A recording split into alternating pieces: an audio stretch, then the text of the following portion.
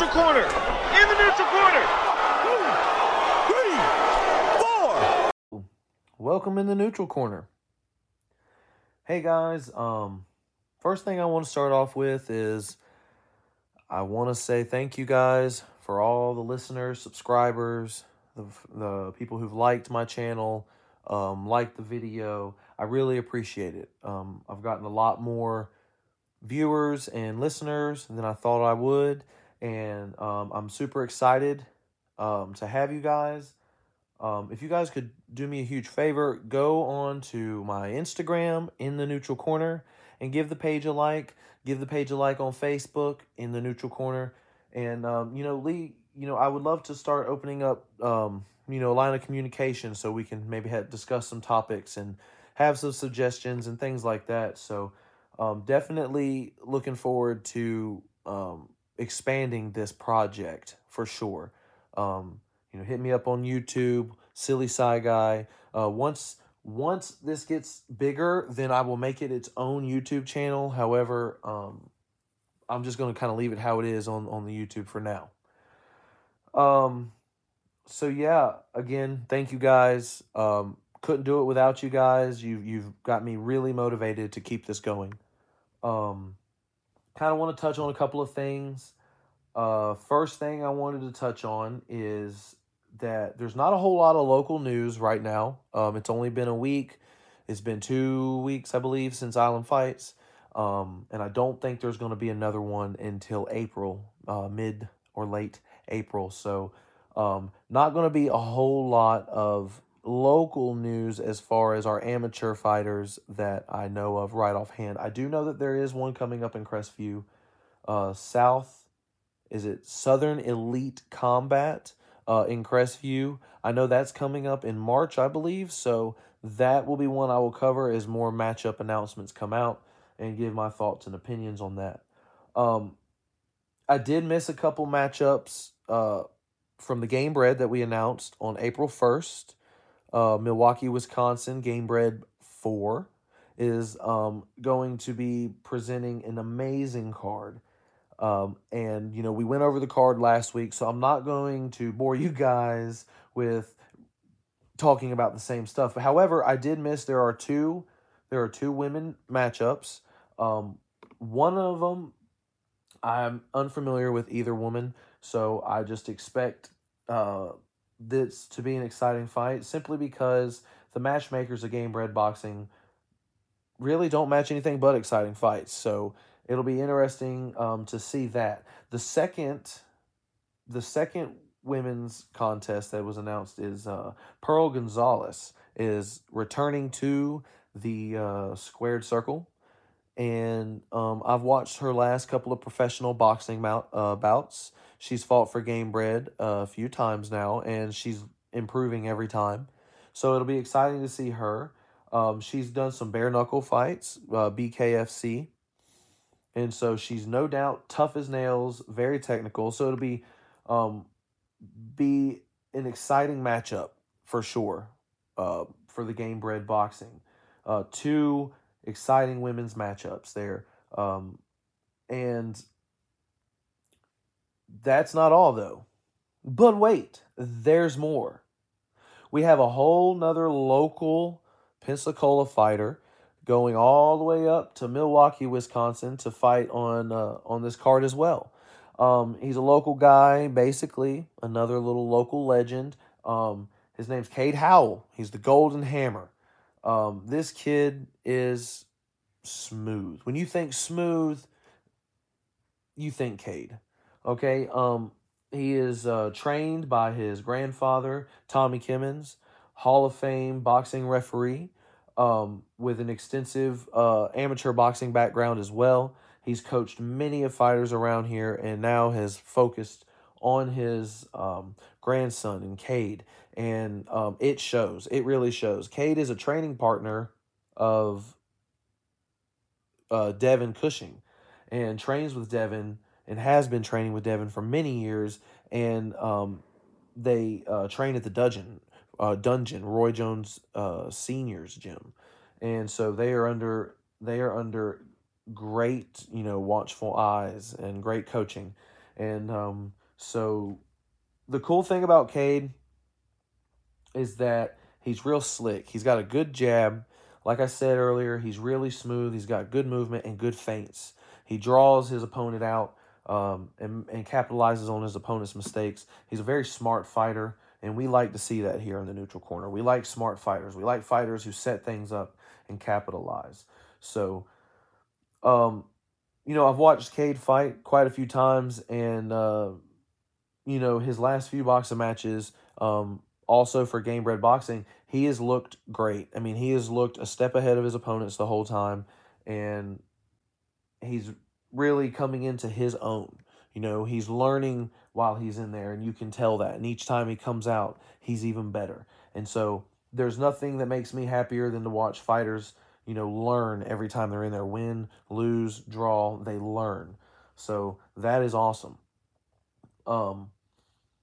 Another little bit tidbit of news that is, I guess you could consider it somewhat local, because these two individuals have fought for our local promotion, Island Fights, the pro league, for many fights, more than a handful of times, each of them, and that is Chris Barnett, old Beast Boy. He'll be fighting Chase the Vanilla Gorilla Sherman. And that fight is actually really cool because they're going to be fighting each other in the UFC, even though they fought on the same card in Island Fights multiple times. They have fought the same opponent, like they fought common opponents. And it's kind of really cool to see someone come up through our own local, basically feeder league. The Island Fights has become a feeder league to the UFC now. So basically to watch them and look like they're on two separate paths to ultimately, cross in the UFC. That fight's happening, I think, April 8th, maybe, in Miami. That's going to be super, super exciting. And Chris Barnett, dude, love watching Huggy Bear. He is just so exciting. And I've been able to meet both men, and I've been able to speak with both gentlemen. And I have only spoken to Mr. Sherman a few times. I've only spoken to Chase a couple times. So me and Chris are, we're a lot closer than Chase and I. So I'm gonna be rooting for both of them, but to come through safely and put on an exciting fight. But of course, I'll be rooting for my man Chris to pull out the victory. Nothing against Chase, just simply, me and Chris go back. I've cornered Chris for multiple fights here at the Island Fights locally. Anytime he comes in town, he hits me up, whether it be to just say hey, to train, or to corner him. He actually flew me out to Las Vegas for his first ever UFC fight and allowed me to be in his corner. And that was one of the best experiences I've ever had as far as in the fight game, is being able to fly to Las Vegas and be there and get to see the things that I got to see and be in the corner with him. So, yeah, man, super stoked for that fight, and wish the best to both competitors. Moving on for, local news. Again, last week I announced that, SD Dumas is fighting. And I believe that's March 11th. He's fighting in the UFC in Las Vegas. And that's going to be an exciting fight. And he's an exciting up-and-comer, and really going to be a force to be reckoned with, We went over him last week, so I'm not going to try to tread too much. I'll go over a little bit of the topic of episode 2. There's been some, a week basically to digest Alexander Volkanovski and Islam Makhachev, and I'm not going to spend a whole lot of time on it. I am going to say that I am really happy that I released that episode when I did, because I released it Sunday morning. I recorded it Sunday morning right after the fight. I released it Sunday morning, and I got to do it before all the other MMA media, before all the other people that cover it, and get to put their 2 cents in. So I got to give you guys a real, raw feeling of how I'm feeling with no influence other than the post-fight press conferences. And they're saying the same thing I said. So that's really cool. Ariel Helwani on his big show, he posted it Monday at like 1 o'clock in the afternoon. Literally the same thing I said word for word. Of course, he doesn't know me and doesn't know this podcast, but it's that apparent, right? That there's a difference between a contest and a fight. And Islam, he did what he had to do to convince the judges, right? But he didn't win a fight. He didn't snatch that pound for pound ranking out of Volk's hands, right? What's the old saying? To be the champ, you got to beat the champ, right? Well, it's kind of the same thing for pound.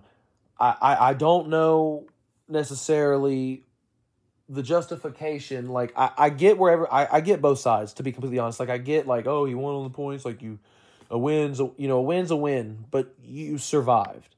You weren't there to finish. You weren't there in Volk's face the whole time trying to get him out of there.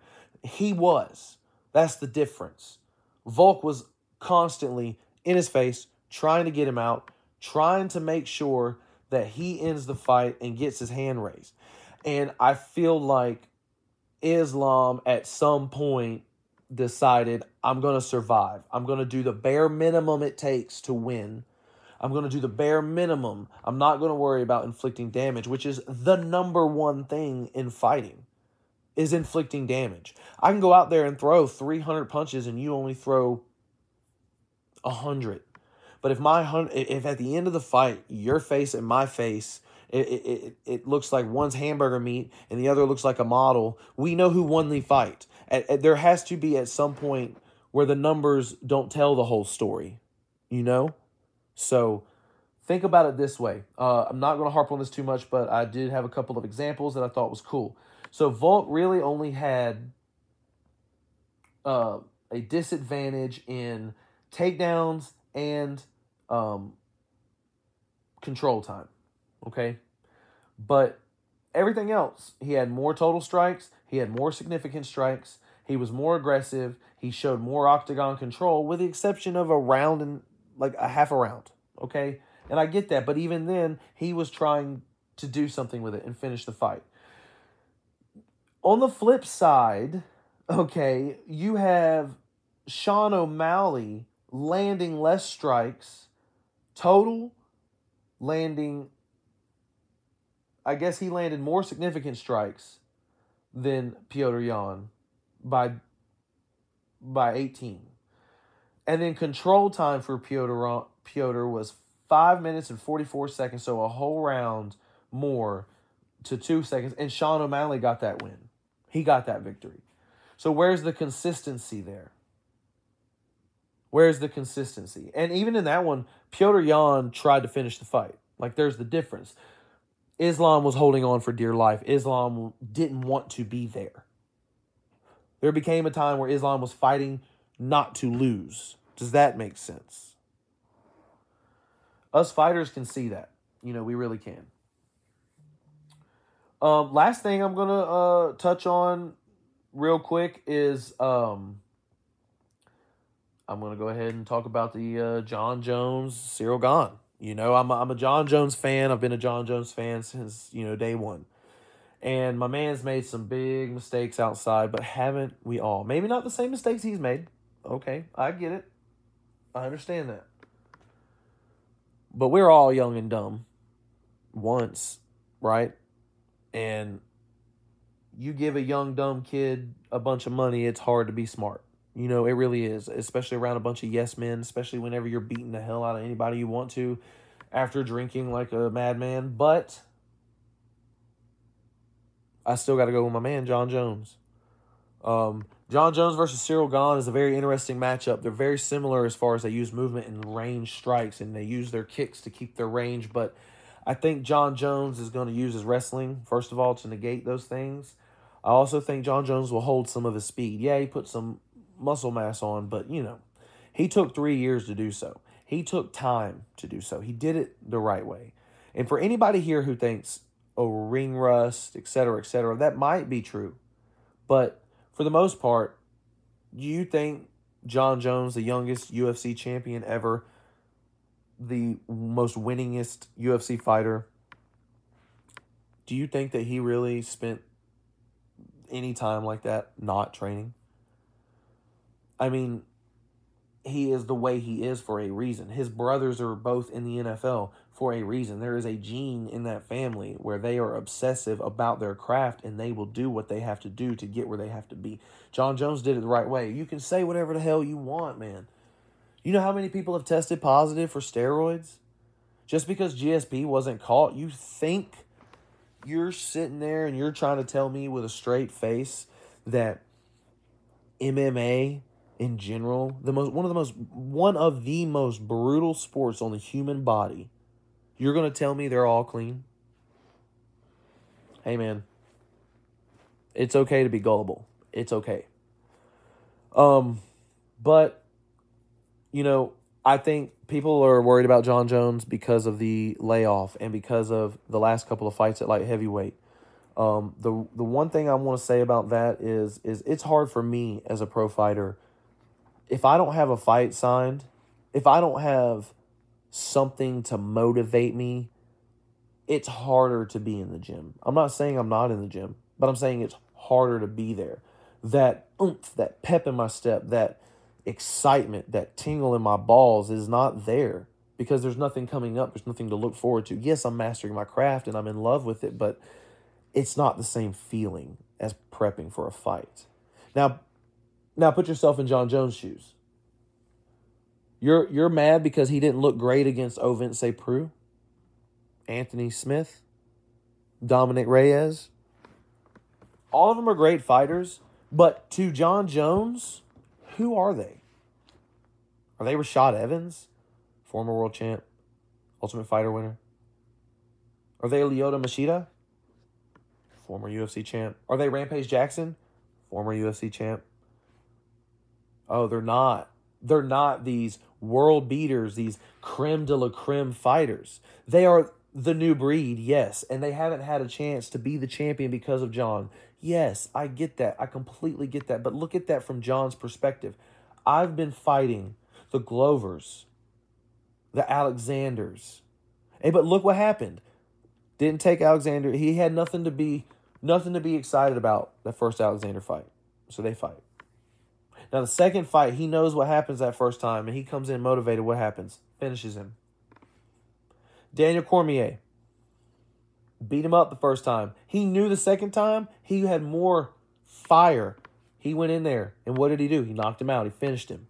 When John Jones is motivated, he's the scariest man in the world. And John Jones at heavyweight fighting Cyril Gane, you think he's not motivated for that? You're silly. Cyril Gane is a dangerous threat.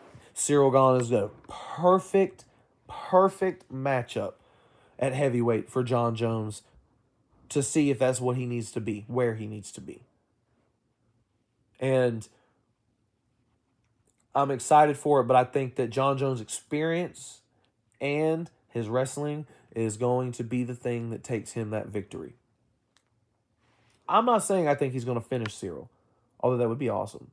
If he does finish Cyril, I really do see it being like a choke more than anything, but I see it just being 5 rounds. A 5-round technical bout. So, well, you guys, that's it for me.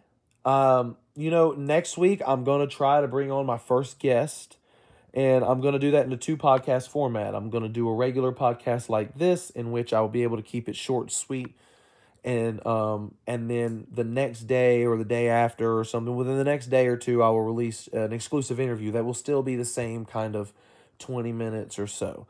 I'm trying to keep these short and sweet. The editing's easier that way, and it's super easy to ramble, so I could have you here for an hour, but right now we're just going to keep it where we got it.